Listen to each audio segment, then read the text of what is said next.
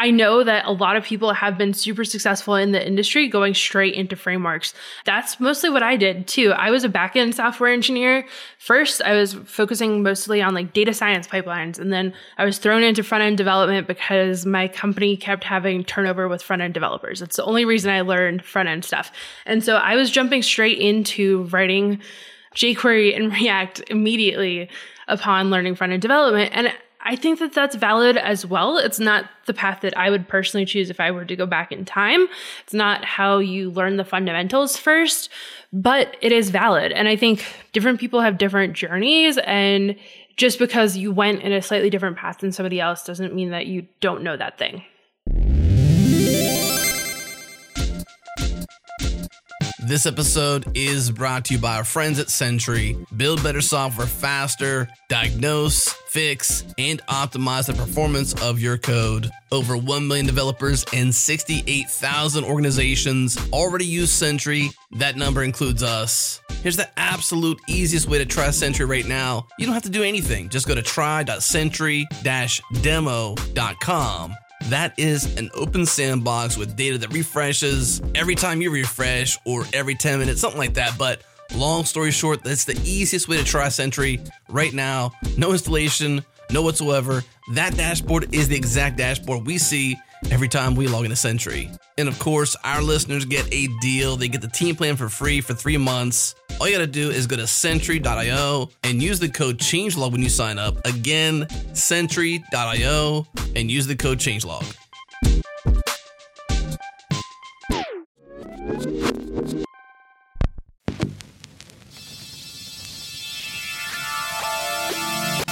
This is JS Party, your weekly celebration of JavaScript and the web. We record live each and every Thursday at 1 p.m. U.S. Eastern. Join the community and Slack with us during the show at jsparty.fm/community and follow along on Twitter. We're at JSPartyFM. Special thanks to our partners at Fastly for shipping our shows super fast to wherever you listen. Check them out at fastly.com. Hey, let's do this. It is party time, y'all.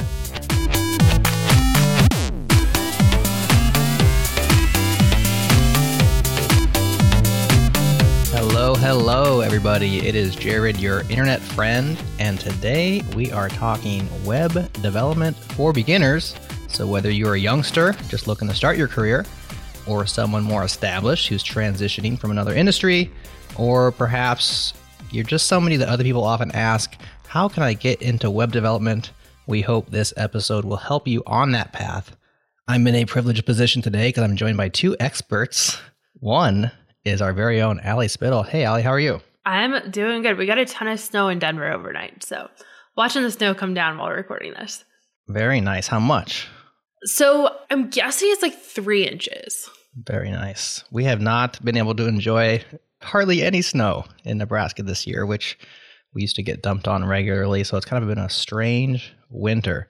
Well, on topic, Ali, you've been an educator for many years up till today. Can you give a little bit of your background just on the teaching side of things? Yeah, for sure. So I would have been an education minor in college if I didn't drop out to become a software engineer. And I did my shadow semester in a local middle school teaching math.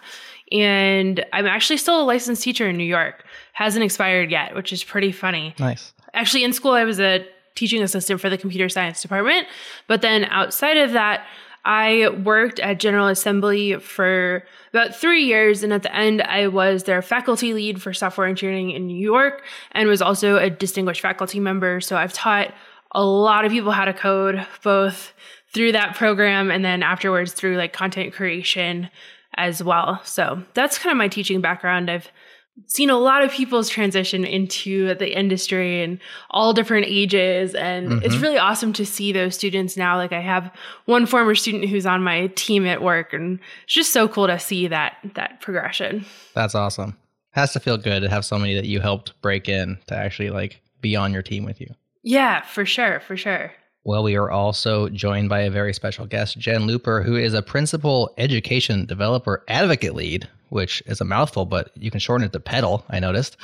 She puts the pedal to the metal at Microsoft, you might say, and also the founder of Front End Foxes, which is a a nonprofit created to help women learn front-end technologies. Jen, welcome to the show. Oh, thank you so much. It's a pleasure. And you've been doing educational things for many years as well. Do you want to give a little bit of your teaching background? Sure. Yeah. It's an interesting path because it's not so much focused on software engineering, but I thought that since I was 16 and I went to France and I fell in love, I was going to be your favorite French teacher. So that's my background. I went all the way through and got a PhD in French. And oh, wow. Through that, we have to do a lot of teaching. We have to support ourselves by being TAs every day in class at Cal Berkeley. You're teaching those kids. I had the 8:30 section, so I had the crew team. So lots of motivated rowers who wanted to. Well, there used to be a language requirement, so you had to. So we had a captive audience. But there you go. I also taught little preschool kids. When I was in college, I earned extra money by being a teacher in the preschool. My specialty is the 3-year-olds, the purple room. Those are my kids. And right now, I went through a software development industry as a career path for 20 years, and then became a developer advocate within the last 7 years. And through that process, I realized that I'm particularly interested in creating amazing educational experiences for people. So like you mentioned, I founded Front End Foxes, which was formerly known as View Vixens, and we designed a curriculum to help people who identify as women, feel comfortable in the industry, feel welcome, and we opened a boot camp actually during the pandemic because we realized that running around to conferences and doing workshops wasn't going to happen anymore. So we relaunched as a boot camp. So we just graduated our 3rd cohort. And are going to be opening a new cohort in the summer.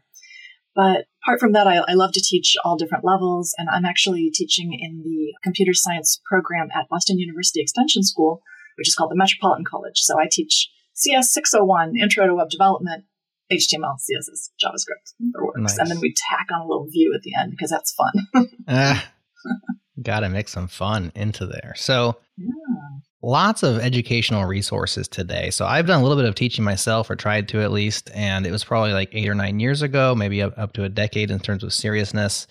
And I think the challenges, there's some things that have stayed the same, but there's also new challenges today. And I'm curious from you two who have a more modern perspective and have been actively doing these things. When it comes to people getting into web development in 2022, what challenges are people facing that perhaps they weren't before, or maybe they're just the same old challenges that everybody faces? What's the most challenging part about web development today? I'll go ahead and just kind of jump in the deep end here. I think that there's this double-edged sword of availability, and that's a question of everything now is online. Everyone is online. Everyone is doing everything, in giant programs and boot camps and everything else. And it's very hard, I think, for people to kind of focus their efforts and decide on what's going to get them from step A to step B in their career, or even what career path they want to pursue. Ali, I'm sure you have thoughts on this. Yeah, for sure. I think that especially maybe 6 years ago, one of the biggest issues was shiny object syndrome with the front end space evolving so quickly. And I think some of that has stayed around too, of people saying, hey, I want to learn front end development. And then they start learning vanilla JavaScript. And then they see somebody on Twitter saying to learn Vue instead. And then they see somebody say React. And then they know Hello World and 8 different frameworks, but can't really build anything. And that's something that I think a lot of people have to deal with. I think there's just this inundation of information too. There are so many different resources, so many different paths. Even the decision between a CS degree and a coding bootcamp and self-teaching. And then once you're inside of one of those paths, which permutation of that do you choose, of which coding bootcamp or which set of resources for a self-taught developer do you use? And I think all of that is a very, very challenging thing for people getting into the field, is that instead of there being a very clear-cut path, there really is not. Yeah, definitely. And I was thinking, to add on to what you were saying, is that there's also a disjunction between what's taught in the standard 4-year program of, the battery of classes that's taught, as opposed to, what you're going to do in the industry eventually, or what boot camps are doing, because they're a little bit closer to industry a lot of times. So I've seen folks graduating from extremely prestigious 4-year universities, and they don't know how to build. It's amazing to me to watch. It's sort of the paradox of choice, because we have now this abundance of choices, but now the actual choice making becomes what blocks you or what confounds you or frustrates you. And I like this as opposed to the alternative before, because there used to be a dearth of resources. And what I learned in university was not applicable to what I was going to be doing back when I was at university. I went the 4-year degree path, and I didn't know how to build stuff afterwards well, or actually much at all. And maybe that's just me, but probably not. I think it's different strokes for different folks, but maybe you two who have these different backgrounds and have educated and tried and talked to a lot of different people, can you explain maybe as best you can, like what path makes sense for what kind of people or kind of learners or circumstances? I know there's so many different circumstances, but is a 4-year degree for a certain subset of humans, whereas a boot camp is for another subset? Or is there a way you can help people make that decision? Boy, that is the 800-pound gorilla, I'll tell you, because people are, especially at this moment in the pandemic, where education has been completely disrupted, the value is really being seriously questioned of how much, to get into debt for these very expensive programs. And I also went through, the 4-year degree, admittedly in a completely different degree path, but people are really starting to question how much they're willing to pay for, these kind of 4-year programs. So I kind of feel if you're absolutely sure as an 18-year-old that you want to be a software engineer, I'm not sure that I can advocate that 4-year experience. Ali, what do you think about this? This may be controversial. Yeah, so the path that I always recommend to folks is to start with free resources and make sure that they're actually enjoying programming first and it's something that appeals to them. Because when I was teaching at a coding boot camp, I think a lot of the marketing was like, hey, you take this class and then you become a software engineer. And that's not really how it works. Like, you have to do the work and you have to be willing to put in that time and learn the things that you need to within that course. And so you really do have to know that you're going to enjoy doing this. And it doesn't have to be like, this is the love of my life, I'm so passionate about this. Like, passion is overrated. But if you hate writing code and you don't understand it at all, it's probably not something that you want to spend the next 30 years of your life doing. And so Start with free resources, see if you like those. I think Free Code Camp, you're wearing the t-shirt, Jerod. Start somewhere where like that and see if you like it first. And then from there, you have 3 different paths. So I think boot camps are kind of the middle ground between being self-taught and a 4-year degree or even a 2-year degree. There are a lot of programs that are doing like a master's degree for folks who didn't have a CS undergrad. So I think that's another option as well. But I think weighing the options of what is most important to you, is it getting to a job quickly? And in that case, boot camp is probably the way to go because you're probably going to be able to learn the most quickly there. It's going to take longer to self-teach or take a CS degree. But then there's also the opportunity cost too of taking one of those. Like, the cost is often prohibitive to people. There are a lot of really great free programs, but also some of them do cost a lot of money. Like, I know that there's like this growth of income sharing agreements too, which can often be predatory. And then if you want something really prestigious on your resume, like probably going the CS degree, unfortunately, the way that the industry is, like a lot of companies still do gatekeep a little bit. And so for some companies and some roles, depending on what your goals are, doing a CS degree is going to be the way to go. Though I've also seen a ton of people be successful self-teaching, but you have to be super, super, super self-motivated in order to do that. You're not going to have an instructor pushing you along or anybody looking over your projects to make sure that you're going in the right direction. You have to do that all yourself, and that can be really difficult for a lot of people. So if you're going that path, I would highly recommend getting as involved in industry events and the community as possible so that you do have somebody to look over your code and say, hey, thumbs up, thumbs down. Like, I think that that's really valuable as well. So I don't know. That's my 2 cents, is that all of these paths are super, super valid. They're just different. I am seeing a little bit of loosening in that requirement for the CS degree, thank goodness. So I know at Microsoft we loosened that considerably, which is nice to see. I think geographic location is still a challenge for a lot of folks, and that's just really unfortunate. So it's interesting to see some boot camps. Well, like Front End Foxes, we had 2 Africa cohorts and a LATAM cohort. So what we try to do is we have a local teacher to staff these. So we try to, give opportunity worldwide. But yeah, the boot camp thing is really interesting. It's been interesting to watch it evolve because these predatory programs have kind of cropped up and they've actually hurt programs like ours because people will ask us, so what's the catch? What's the catch? It's free, but what's the catch? But you have to be a little bit savvy and just kind of shop around and make sure. Landing a mentor is really helpful if you can find an industry mentor to kind of help, bounce ideas off of or give suggestions on your career path and maybe help steer you towards the right program for your learning style. I think that is really good advice. Is there any actionable steps towards mentorship? Like finding a mentor often is the hardest part of that whole deal. Actually, even approaching a mentor can be hard as well. But is there like places where mentors go to mentor, or how'd you find that if you don't know somebody personally? Yeah, I actually was physically cornered in a conference. Well, that's one way not to do it. No, it worked. I mentored the lady for a year. It was fine. Oh, it worked. Okay, that's one way to do it, I guess. Yeah. I was like, all right. But of course, that's easy to do, in an in-person conference. You can, talk to people and ask. It takes a lot of courage, but I think just asking.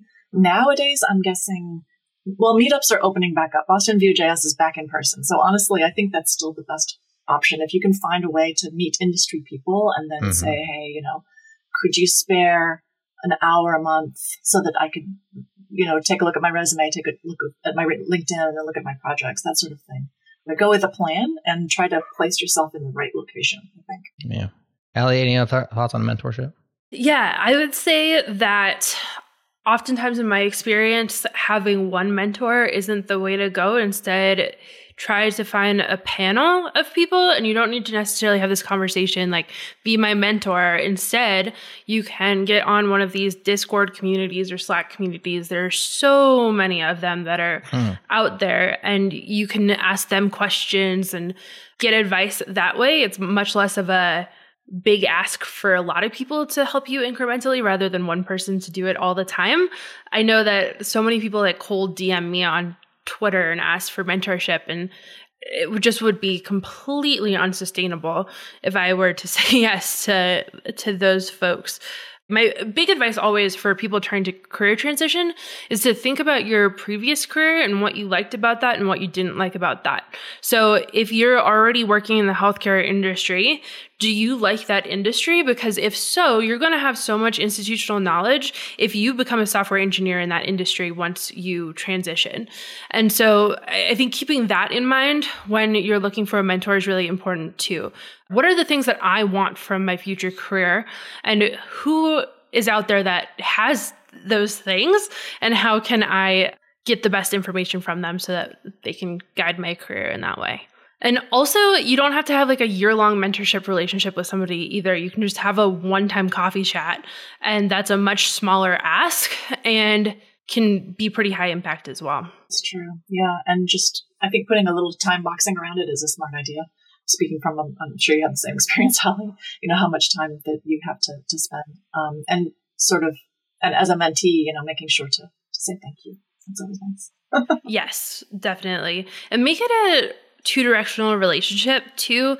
Don't have it be like a parasocial, parasitic type relationship. Yeah. Give back in some way too. And that's not monetary, but share your learnings, share your advice. You have some valuable contribution as well. The more mutual that a relationship can be, the better. And I think that goes for networking in general.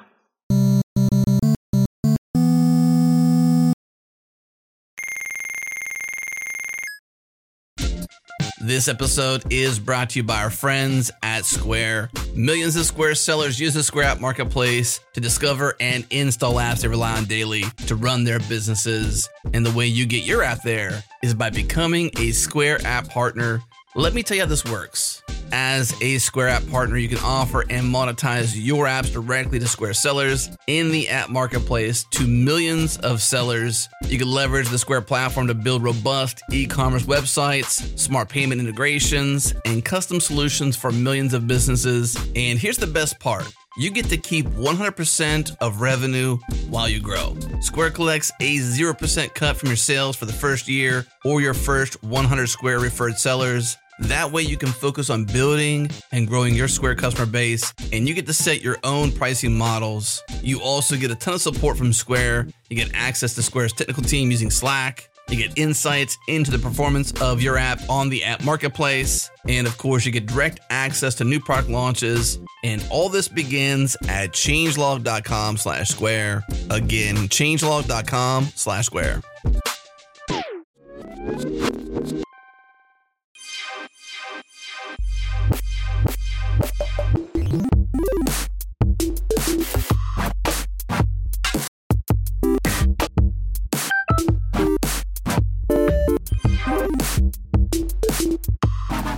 So we covered where to start with regards to free code camp, boot camps, colleges, self-taught, and I think that was some good advice from both of you on that front. Hopefully that helps some people out trying to make that decision. But how about content? How about tech?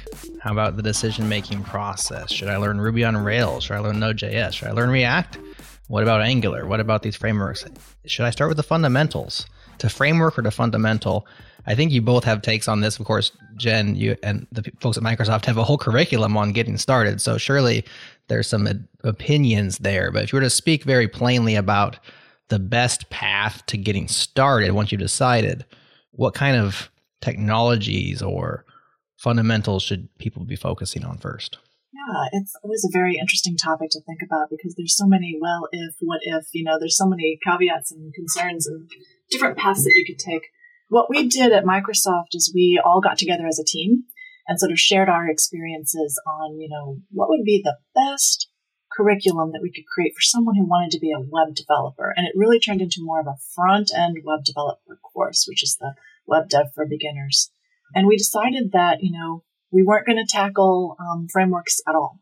We weren't going to touch on, still a lot of curricula tends to lean on jQuery, some of these older texts. And I admit that I learned jQuery before learning the fundamentals of JavaScript, and I've regretted that for 20-something years, because it's just, as a self-taught person with no clue what I was doing. I'll just ask real quick, what do you regret about that? I think that understanding fundamentals will help you understand why people are creating the frameworks, what problems they're trying to solve. So it'll give you a deeper understanding of what's going on that caused these frameworks to be created. So that's what we did. But the innovative thing we decided to do with our curriculum, which is other than the format, which is, we did it on GitHub. We did it for 24 lessons straight through on a 12, kind of with this understanding that a college might pick it up for 12 weeks. We interspersed it with quizzes to warm up the brain and to kind of cool down the brain after each lesson. We're really careful about inclusive language and visuals. So I'm a visual learner. A lot of us are. So we wanted to have lovely sketch notes kind of interspersed all the way through to make sure that we were taking care of those kind of learners. But in terms of the design of the curriculum, we focused on fundamentals first. We have some lessons on, getting started with JavaScript itself. But even before that, we tackled accessibility. So that was kind of an interesting thing. We led with accessibility, and that was the right decision because it gets your mind into this idea that as a web developer, your number one task is to design for everyone, to build for everyone who might access your website and your assets. So we started with that and then went to some JavaScript fundamentals. And then we started tackling projects. So we went with a project-based approach for the rest of the curriculum. So you can build a little terrarium, you can build a typing game to practice event-driven programming. You can build let's see, what's the other one? There's a space game that's gets pretty complicated. It's like Space Invaders. And then by the end, you're building a bank. Not, it's not like a real bank, but it's like the squirrel's bank for nuts kind of scenario, So it quickly transitioned from these fundamentals and accessibility into project-based learning, heavy on the visuals, heavy on the challenges, the quizzes, the knowledge checks. So that's kind of the design we went with.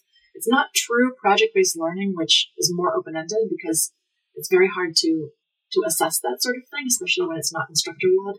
But that's kind of the way we tackled it. And no on the frameworks for this iteration. No on the frameworks. And so how long is that curriculum? That's 12 weeks, 24 lessons. Okay. So, Ali, on your side, maybe even at what happened at General Assembly, I'm not sure what their style was or what you think about starting with maybe you want to get into a job yesterday and like the job says must know React. And so would you maybe start with the React and just learn it so you can get the job, or would you slow down to the fundamentals? I'm actually torn on the subject. Okay, so my advice always is to look at job descriptions as you're starting to learn. So do a regional search in your area, look at the jobs that are most interesting to you and are most beginner or entry level friendly, and take notes of the things that you're seeing over and over again. If it's Python or JavaScript or React, and you can kind of make a curriculum for yourself based off of that. And this is super important because if you're living in I used to live in Chicago, right? And if you are just looking at general purpose programming resources, you'll probably hear that jQuery or Ruby on Rails is long dead or whatever. But in the Midwest, it's lagging quite a while from a lot of the big cities, right? I used to live in Chicago, which is why I'm using that as the example. And so the tech stack might look different than it would in San Francisco or New York City or something along those lines. So that's always my first piece of advice, is to think backwards from that. And also, it's very valid to learn programming, not to get a job, but as an addition to your current job. My partner is in finance. He has no interest in being a software engineer, but he has to learn Python for work. And I think that that's something that we'll see more and more in the future as well. So just want to preface that. But if your goal is to get a job, which a lot of people who are learning web development, it is, look at those job recs first. Look at what they're asking for. I also always recommend learning the fundamentals first. So General Assembly is a full-time program, and probably much more than full-time as well, where you're doing a normal 9 to 5 in the classroom, but then you're expected to do homework assignments and projects on top of that. So immersive is what they call it. Immersive. Exactly. Immersive, or a boot camp. It kind of implies a lot of work. Right. And that's just what you have to do in order to learn in that short amount of time. But starts with 2 to 3 weeks of the fundamentals, and then 3 weeks of either a JavaScript framework or a backend framework, depending on the program. And then either a JavaScript framework or another backend framework. And then the last unit's the same. So you've got 4 units. You're learning 4 separate things. The first unit, though, is always the fundamentals. And I think that's something that I personally think is important, is to know what a loop is first, to know what is know what a class is. And that's going to help you so much when you're learning that framework, because most of these frameworks are just JavaScript under the hood. And so being able to understand what is that framework and what is the underlying thing. That being said, I know that a lot of people have been super successful in the industry going straight into frameworks. And that's mostly what I did too. I was a backend software engineer. First, I was focusing mostly on data science pipelines. And then I was thrown into front-end development because my company kept having turnover with front-end developers. It's the only reason I learned front-end stuff. Right. And so I was jumping straight into writing jQuery and React immediately upon learning front-end development. And I think that that's valid as well. It's not the path that I would personally choose if I were to go back in time. It's not how you learn the fundamentals first, but it is valid. And I think bringing that up is important too, that different people have different journeys. And just because you went in a slightly different path than somebody else doesn't mean that you don't know that thing. And even different starting places, because you got thrown into those frameworks, but you knew what a loop was. You knew what variables were. You were already a programmer. I was already a professional software engineer. Yeah, exactly. So, you've already heard of that. Sometimes when you're okay, these are what variable declaration is, and scoping of variables that. Yeah. Without fundamentals, variable scope. That's a fundamental concept that most humans on Earth don't know about. Yeah, totally. So you come to things at different phases, and some people have different backgrounds. Even somebody who's in finance has probably written some scripts and stuff, and then they want to pick up Python. Well, they've already started to figure out how to not repeat themselves, and they already try to, well, why do I keep typing this? Okay, I learned how to do a loop. And then you come to Python, you're okay, I get it, loops. But other people are starting completely fresh. I think it's important to know your audience as well. In the extension school, it's a very different type of learner. Most of them are already employed. Yeah. So they're trying to, boost their career by getting that master's degree. But it's hilarious because I have a lot of Java developers who are look at this crazy front-end stuff. What are you doing? Yeah. It's a very different perspective. It's a lot of fun. We have a lot of fun making fun of each other. Well, it's interesting that Ali brought up that lag in the technology motion, or what do you call it? Relevance or whatever it is in the Midwest. Because when I was teaching, so we would do the fundamentals, HTML and CSS first. This is the first week or two. and then JavaScript basics. But then we would try to go from there to kind of a full stack and allow you to build your own dynamic website just at a basics level. And for that, I used Ruby on Rails. This is back 2013, 2014.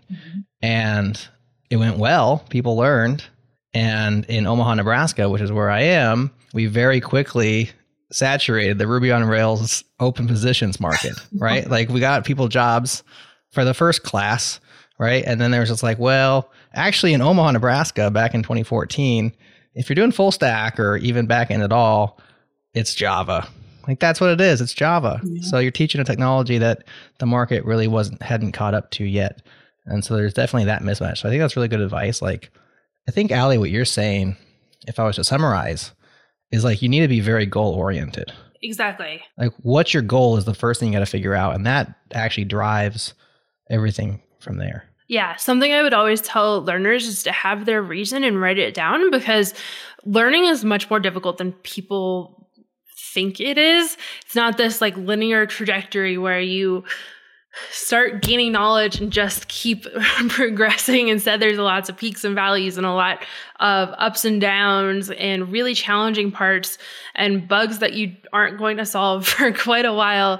And so having your reason written down is something that's really valuable so that you can keep coming back to that when you are having more difficulty. And I think having the tech stack that you're going to need is like an important piece of that as well, because at the end of the day, if your goal is to get a job and then you're learning things that aren't going to be applicable to that, it's going to be pretty hard to keep yourself motivated. And so if you instead have this like finish line in mind, I think that's usually more productive.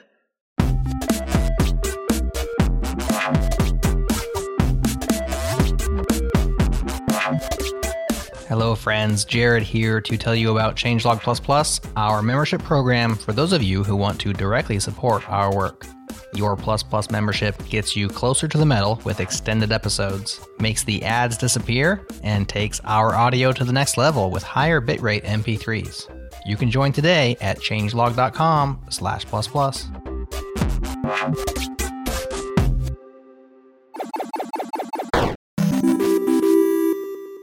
So in addition to the actual topic you're trying to learn, whether it's Python and Django, whether it's the fundamentals of HTML, CSS, and JavaScript, there's all these other things. Like, how much time do I spend learning my text editor? Should I be a VS Code wizard?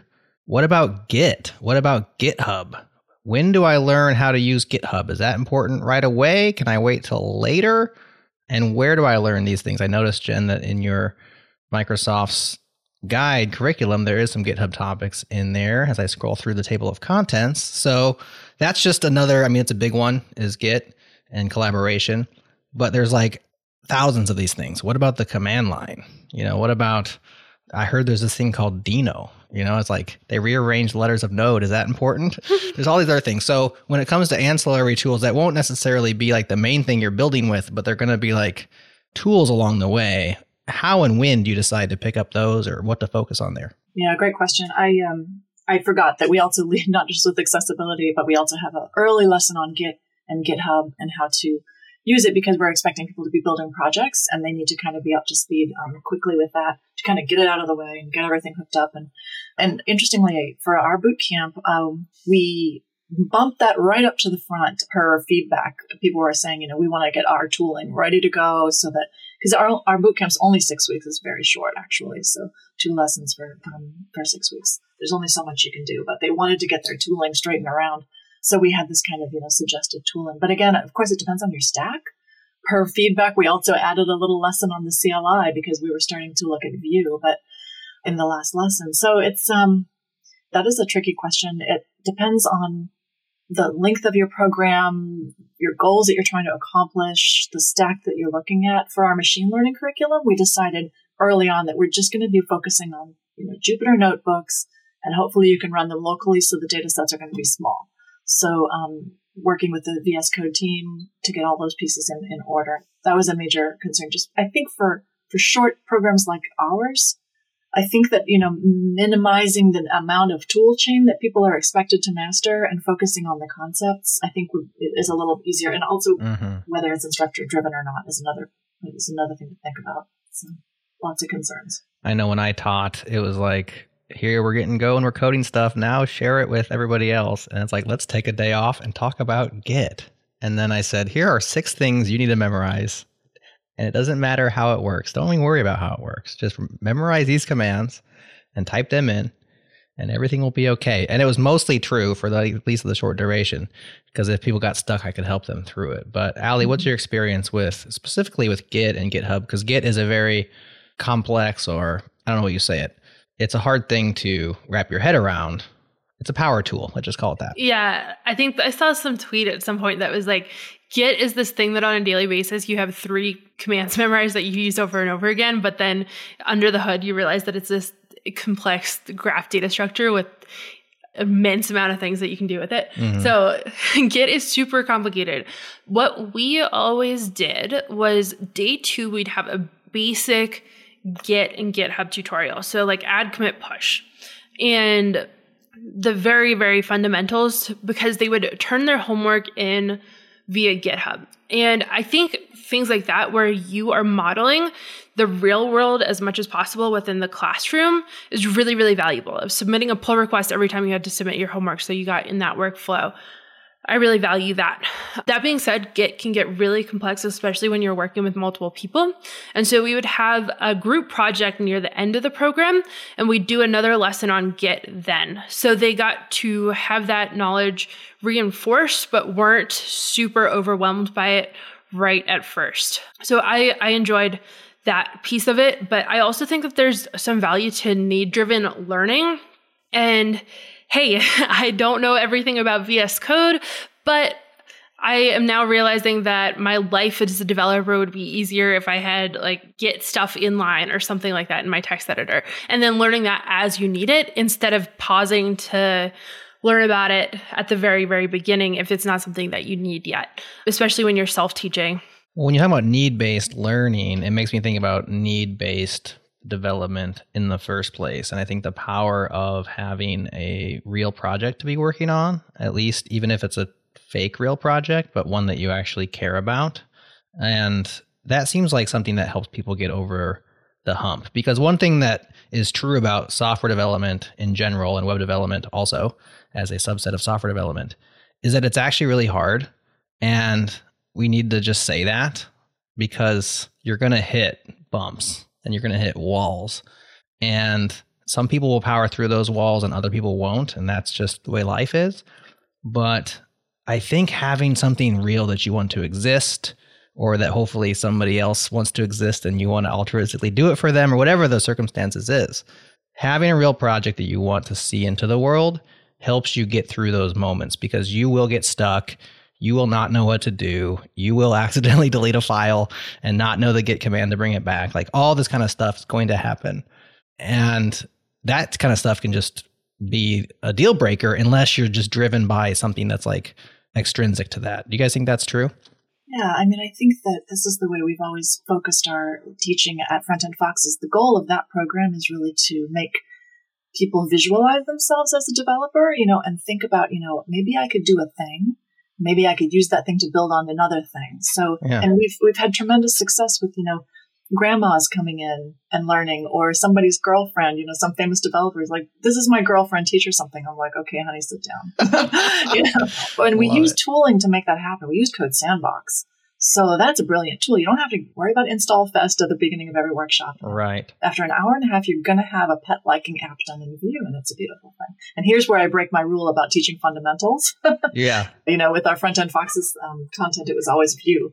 Now we're changing a little bit how we run the boot camp, but initially, because we were tightly connected to that community, so build a pet liking app with Vue. Here it is. By the end of it, you'll have a Code Sandbox link, and you can tweet about it, you can share it, people will like it. Well, there's something to be said about an appetizer, right? Something that like shows you this is what's possible in a short amount of time.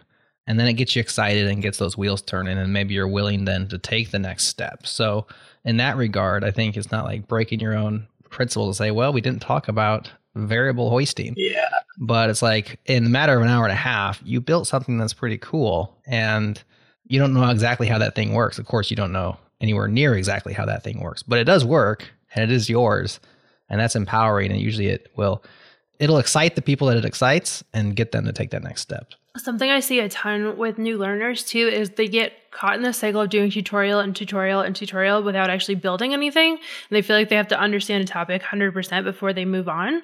And that's not really productive, because the difficult part of programming is not the syntax or even all the conceptual stuff. It's the problem solving and putting all those little puzzle pieces that you're learning together to build something functional.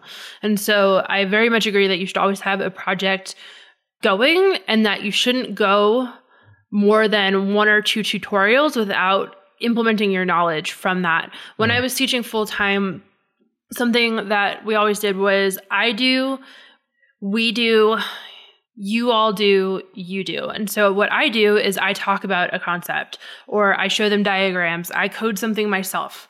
We do is we do a code along. So we all build something together. You all do is doing a group exercise, because I think it's really valuable if you're in a classroom to learn from the other people in that classroom. And you can mimic this in Zoom as well. If you're doing something virtually, you can do breakout rooms and assign people there. And then the final part is to do it individually so that everybody can master that concept themselves. And so always be building something, and you can really implement this yourself too when you are learning by yourself as a self-taught developer too. So you can start with a blog post on a topic and then watch a YouTube video on it, code along with the person. Then you can build a project. And those steps are going to bring you so much further than just doing a tutorial and not digesting the information from it. Mm-hmm. And then maybe hackathons play into this as well. You know, you can follow up on your, intermediate learning by joining a hackathon and then working with people you all do, to all work together and create that thing. Great practice. Yeah, especially if you've been isolated, having other people. I mean, you learn so much just by coding with somebody else. Even if they aren't ahead of you in the game. Now, if they are ahead of you, you're going to learn a lot. Yeah. It's like playing a sport with somebody on your team or even against you who's just like way better than you. You just have to learn fast. And so that happens, I think, at hackathons. I've certainly learned a lot myself in that way. But collaboration and working in a group.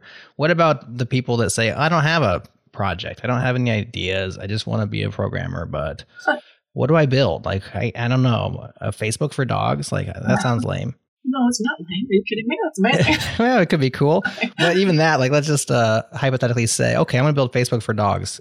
I would suggest no, because if you think about what Facebook is, it's 35 web projects, right? Maybe scope it in a little bit. So you need some help with scoping and having it be something that you can achieve, because on the other end of that motivation for a personal project is just the utter despair that you're in when you realize there's no way I'm ever going to get this thing out there. That can kill your motivation too. So Ali, what do you tell people when they say, what do I build though? I don't know what to build. I got nothing to build.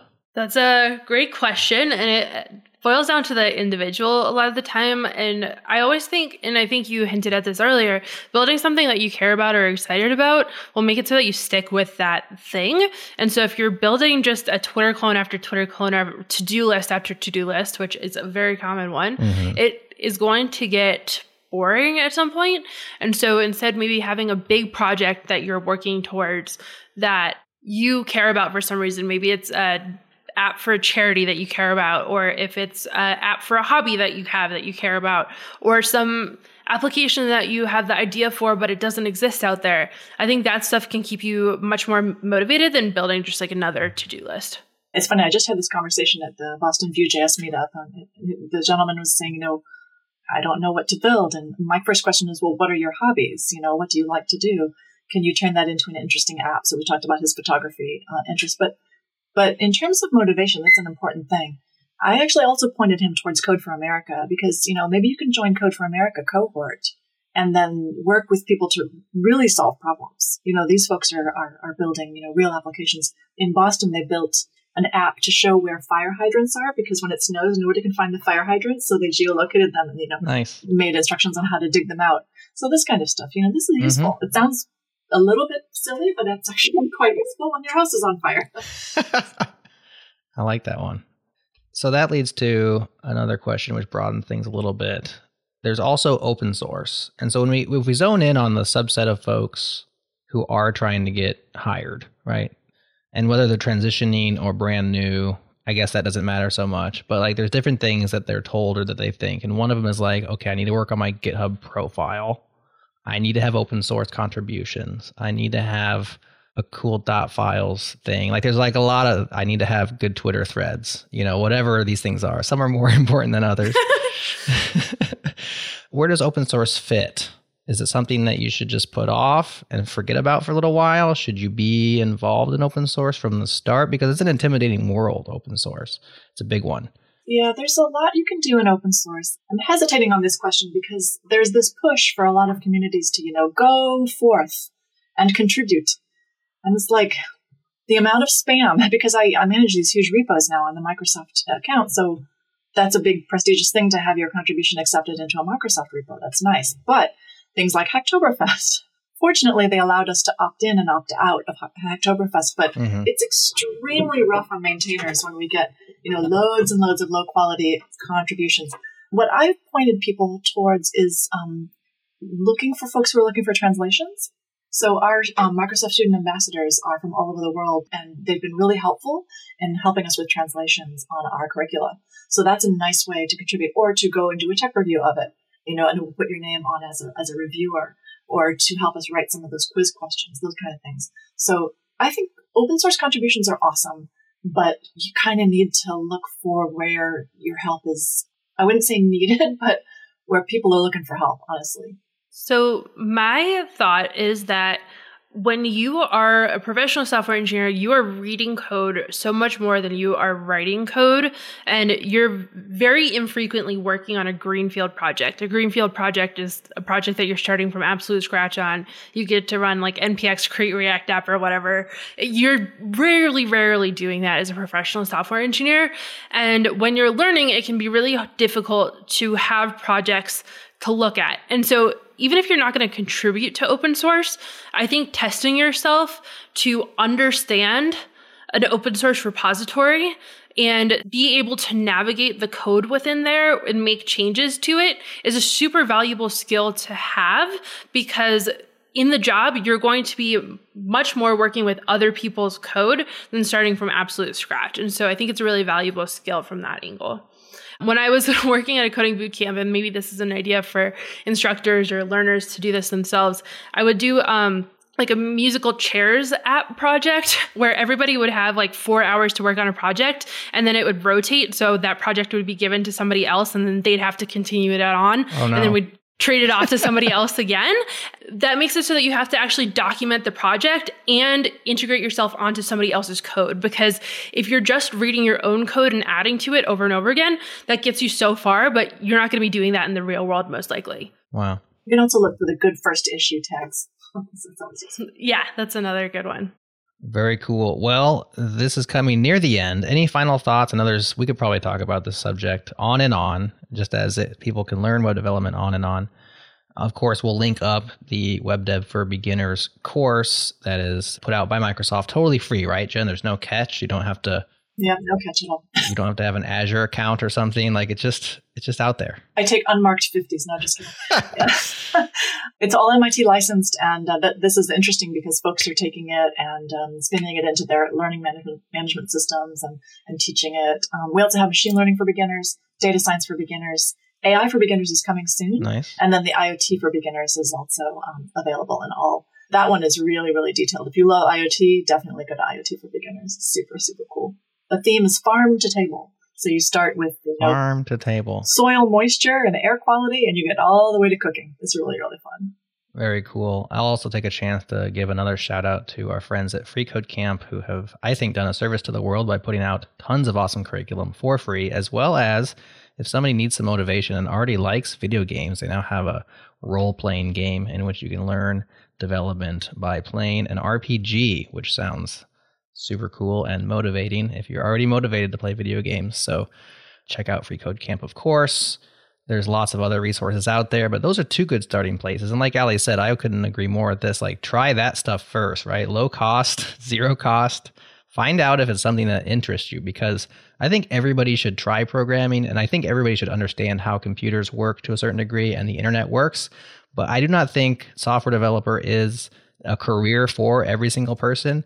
It just may not excite you. I know we like to say everyone should be a developer. Well, everyone should try development, I think, and find out if it's for you.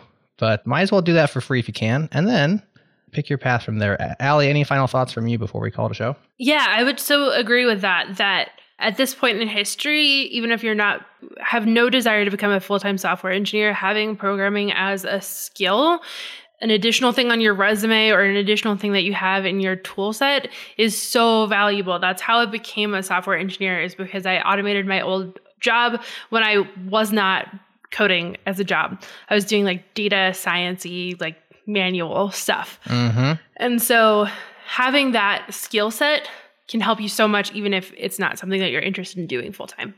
We've had a few people write into us over the years who are not programmers and still listen to our shows and say, hey, I'm a lawyer and I automate all these lawyery tasks because I learned how to write some shell scripts and I learned a little bit of Perl, and now I'm like a super lawyer because I can get my job done so much faster than everybody else because I know how to automate my machine. We have a friend who's an actuary and has contributed to the changelog.com transcripts repo because he learned to program, and he's a better actuary because of that. Yeah. And so like any tangential related profession, which, hey, let's face it, now they're all tangentially related to software. You can have superpowers in that line of work by learning these things, even at a surface level. And learning these software packages will kind of enhance your own career path in interesting ways that you're probably not thinking of. Neither of my daughters are developers, but one went through a game development boot camp, and now she's working at Lucid Motors with their VR headsets that allow you to have that driving experience in their showrooms. Nice. My other daughter's in finance, and she taught me stuff that you can do in Excel that I had no idea. So it's wild. Well, Excel is the most used programming language on earth, so it's got that going for it. Anybody who knows how to use Excel basically is a developer at this point, at that deep level. It's a crazy tool. Awesome. Well, listener, thanks for listening. All the links to all the things are in your show notes, so definitely check those and check out Web Dev for Beginners. Jen, thanks so much for coming on the show. Thanks for putting this out there for free. I guess thank Microsoft for allowing you to work on this and all the people who are involved. These really do look like great resources for people, so we really appreciate this as a contribution to the community.